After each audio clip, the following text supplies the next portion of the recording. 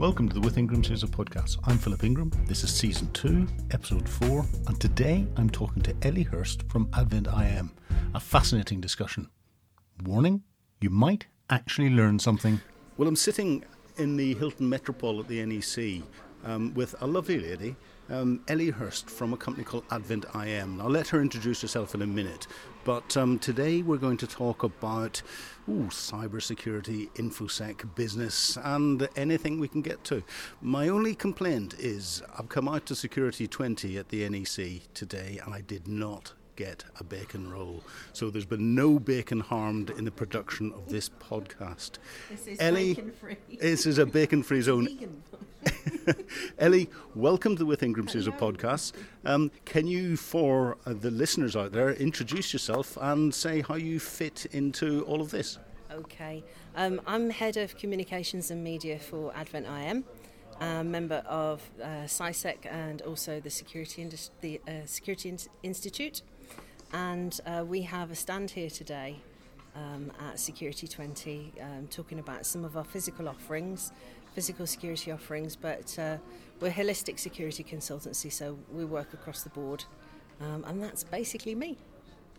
So working across the board, you touch cyber, you touch InfoSec, you touch physical security, yes. and everything else. Yes. Well, and you're interacting with industry on a daily basis. Yes.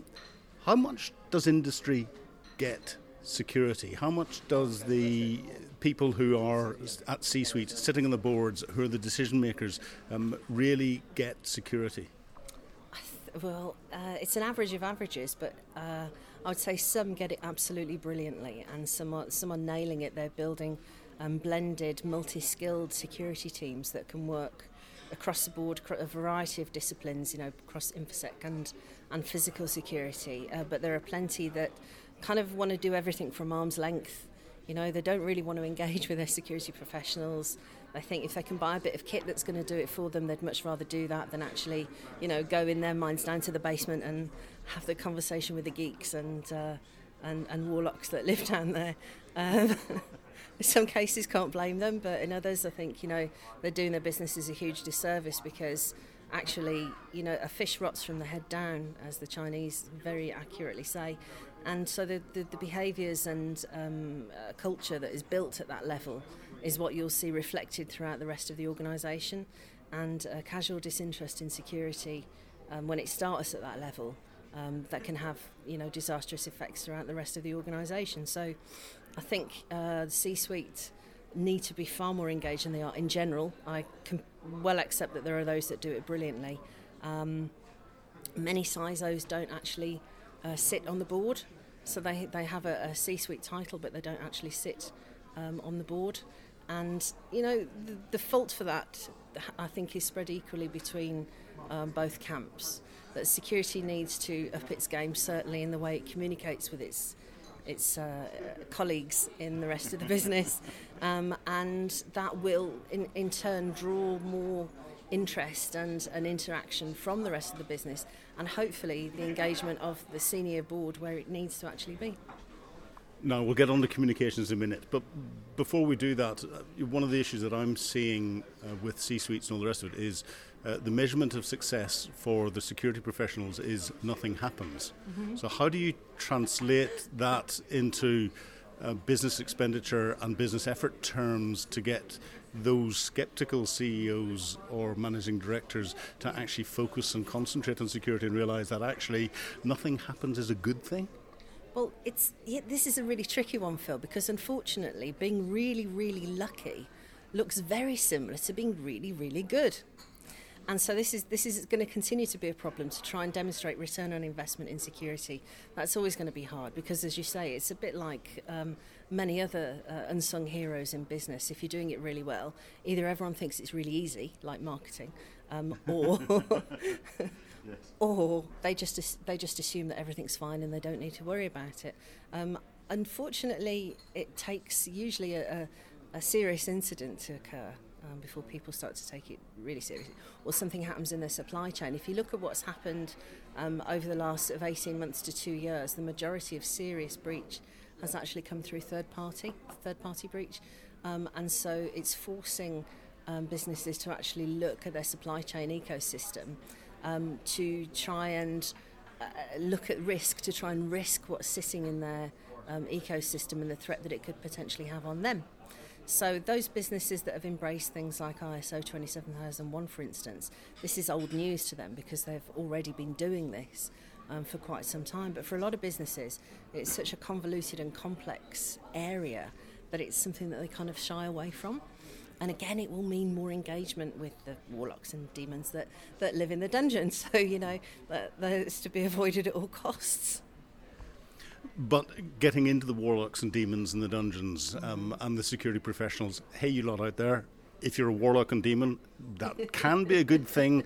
If you're not a warlock and demon, that can also be a good thing. But starting to look at them, do you think actually security professionals understand enough about business and how they fit in and can communicate in the way that they need to properly engage with that higher level of management? I think one of the things that the Workforce Survey of 2018 came out with was, it was a global survey, and it looked at what employers and recruiters were looking for in terms of security and InfoSec skills and requirements. And they basically said, look, technical skills, this is a given. Of course we expect technical skills, but what we need are technical skills in people who can communicate with our business, which would indicate to me that actually this is quite a rare breed. And there's a reason why it's a rare breed, and if you take a casual glance at InfoSec Twitter, you'll start to see why. Because InfoSec is very good at communicating with itself and not quite so good at communicating in the broader sense.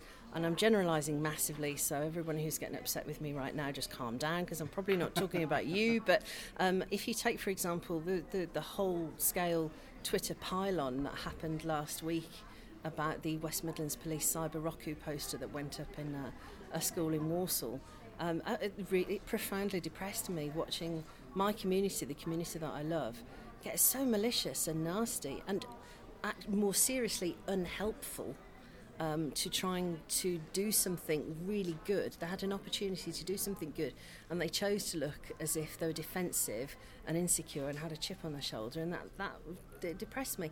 Yes, I know you can say we could do it better, but be part of being the better then in that case, and find a better way to communicate it, because it just made us look petty and small-minded and unhelpful. And I don't want to see that. We've got a skills gap, right? We know that we have a skills gap. And there are lots and lots of reasons for that I'm not going to go into now. But this is where we are. We need to recruit more diverse people of all sorts into our security community. But is this the way that we're going to attract them? Because business and people potentially looking at that career themselves are all going to be looking at this kind of behaviour and wondering, okay, so we're being told that InfoSec wants to, let's say, engage with school-age children now to try and build a career path to get them into security. You're a parent looking at that kind of pylon and thinking, is that really what I want my kid to get involved with? You're a marketer who's maybe interested in the growing area of MarSec, which is where effectively I work.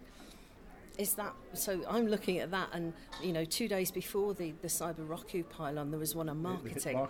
The marketing one. I was so disappointed to see people that I knew quite well actually sticking the boot in really horribly to my profession, which is an established profession and has an established professional career path. I'm sorry, but I'm sorry if you don't like us, but you're not going to attract people in who can effectively help you with communication, who want to support you in communicating with your businesses. Because if you don't have those skills, if you have the technical skills and not the communication skills, then you need to be going to your communications team to say, look, can you help me with it? I need to do this presentation to the board, or I'm building this training pack, or whatever it is. You need your communications people to help you do that. And you're not going to engage, they're not going to want to engage with you if they think, well, actually, I don't see why I should, because clearly you've got no respect for me whatsoever. Yes, I remember watching the Twitter tirade against West Midlands Regional Organised Crime Unit, and I was wondering what was going on. The poster to me came across as brilliant, and then the tirade made me think through why people were getting upset, and I realised that the majority of those that were complaining about it or trying to undermine it. We're thinking of it from their perspective, not from the target audience of the poster's perspective. So if I can't remember the tools that they put up on it, but if you've got a 12-year-old child who doesn't come from a technical family, who's got the Tor browser and they're constant in the Tor browser looking at different things on their computer, it is a good thing to open a conversation with and go, explain what this is about and what's going on, which is the message that I got looking at it. Absolutely. Which, Rock, you were trying to put out. Absolutely. Not the knock that, you should be patting the individual in the back because they've got they're brilliant InfoSec professionals, they understand what's going on. Geeks, it's great for geeks to have all of this on their computers and everything else, and it's perfectly normal. But for the average child that's out there, who the most complex thing is the latest PS2 or PS3, I don't know where they are, I'm showing my age now, game that's sitting there, to have some of these other tools that let you get into different areas of the internet that have got a lot of unsavoury stuff in there is something to not criticise but to open a conversation about. I just think anything that opens a dialogue, Phil, anything that opens a dialogue is really, really important. And you know what? There's something else that we've forgotten. Maybe our kids could be teaching us something. Yeah. There's also that. We can assume that we know everything and that we're very, very clever, but actually kids have got a lot to teach us, and I think in this case, most definitely so. Well, and in that, it's interesting. I talk about digital exposure a lot, and people of our sort of generation, we understand perfectly about physical exposure. We close our curtains in the house at night. We close the front door. We lock it at certain times. You lock your car.